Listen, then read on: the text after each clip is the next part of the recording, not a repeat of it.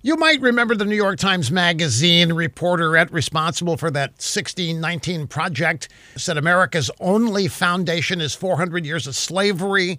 Well, she's got a new project. It's called the 2020 Riot Project. Nicole Hannah-Jones interviewed by CBS News about the mayhem unfolding in Democrat cities, and she told everybody to be really careful with our language.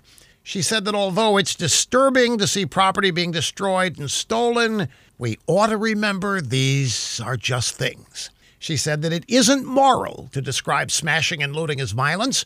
Destroying property which can be replaced is not violence, she said. Nicole Hannah-Jones did not acknowledge the people who have been killed during all this torching and destroying and looting and pillaging and ransacking, nor did she mourn the businesses that have died or are going to die. First, business owners were forced by their blue state governors and mayors to shut down for months because of the coronavirus. Now the violent riots have destroyed their life's work and dreams, and their vandalized businesses and stolen things won't just be magically replaced. They're dead.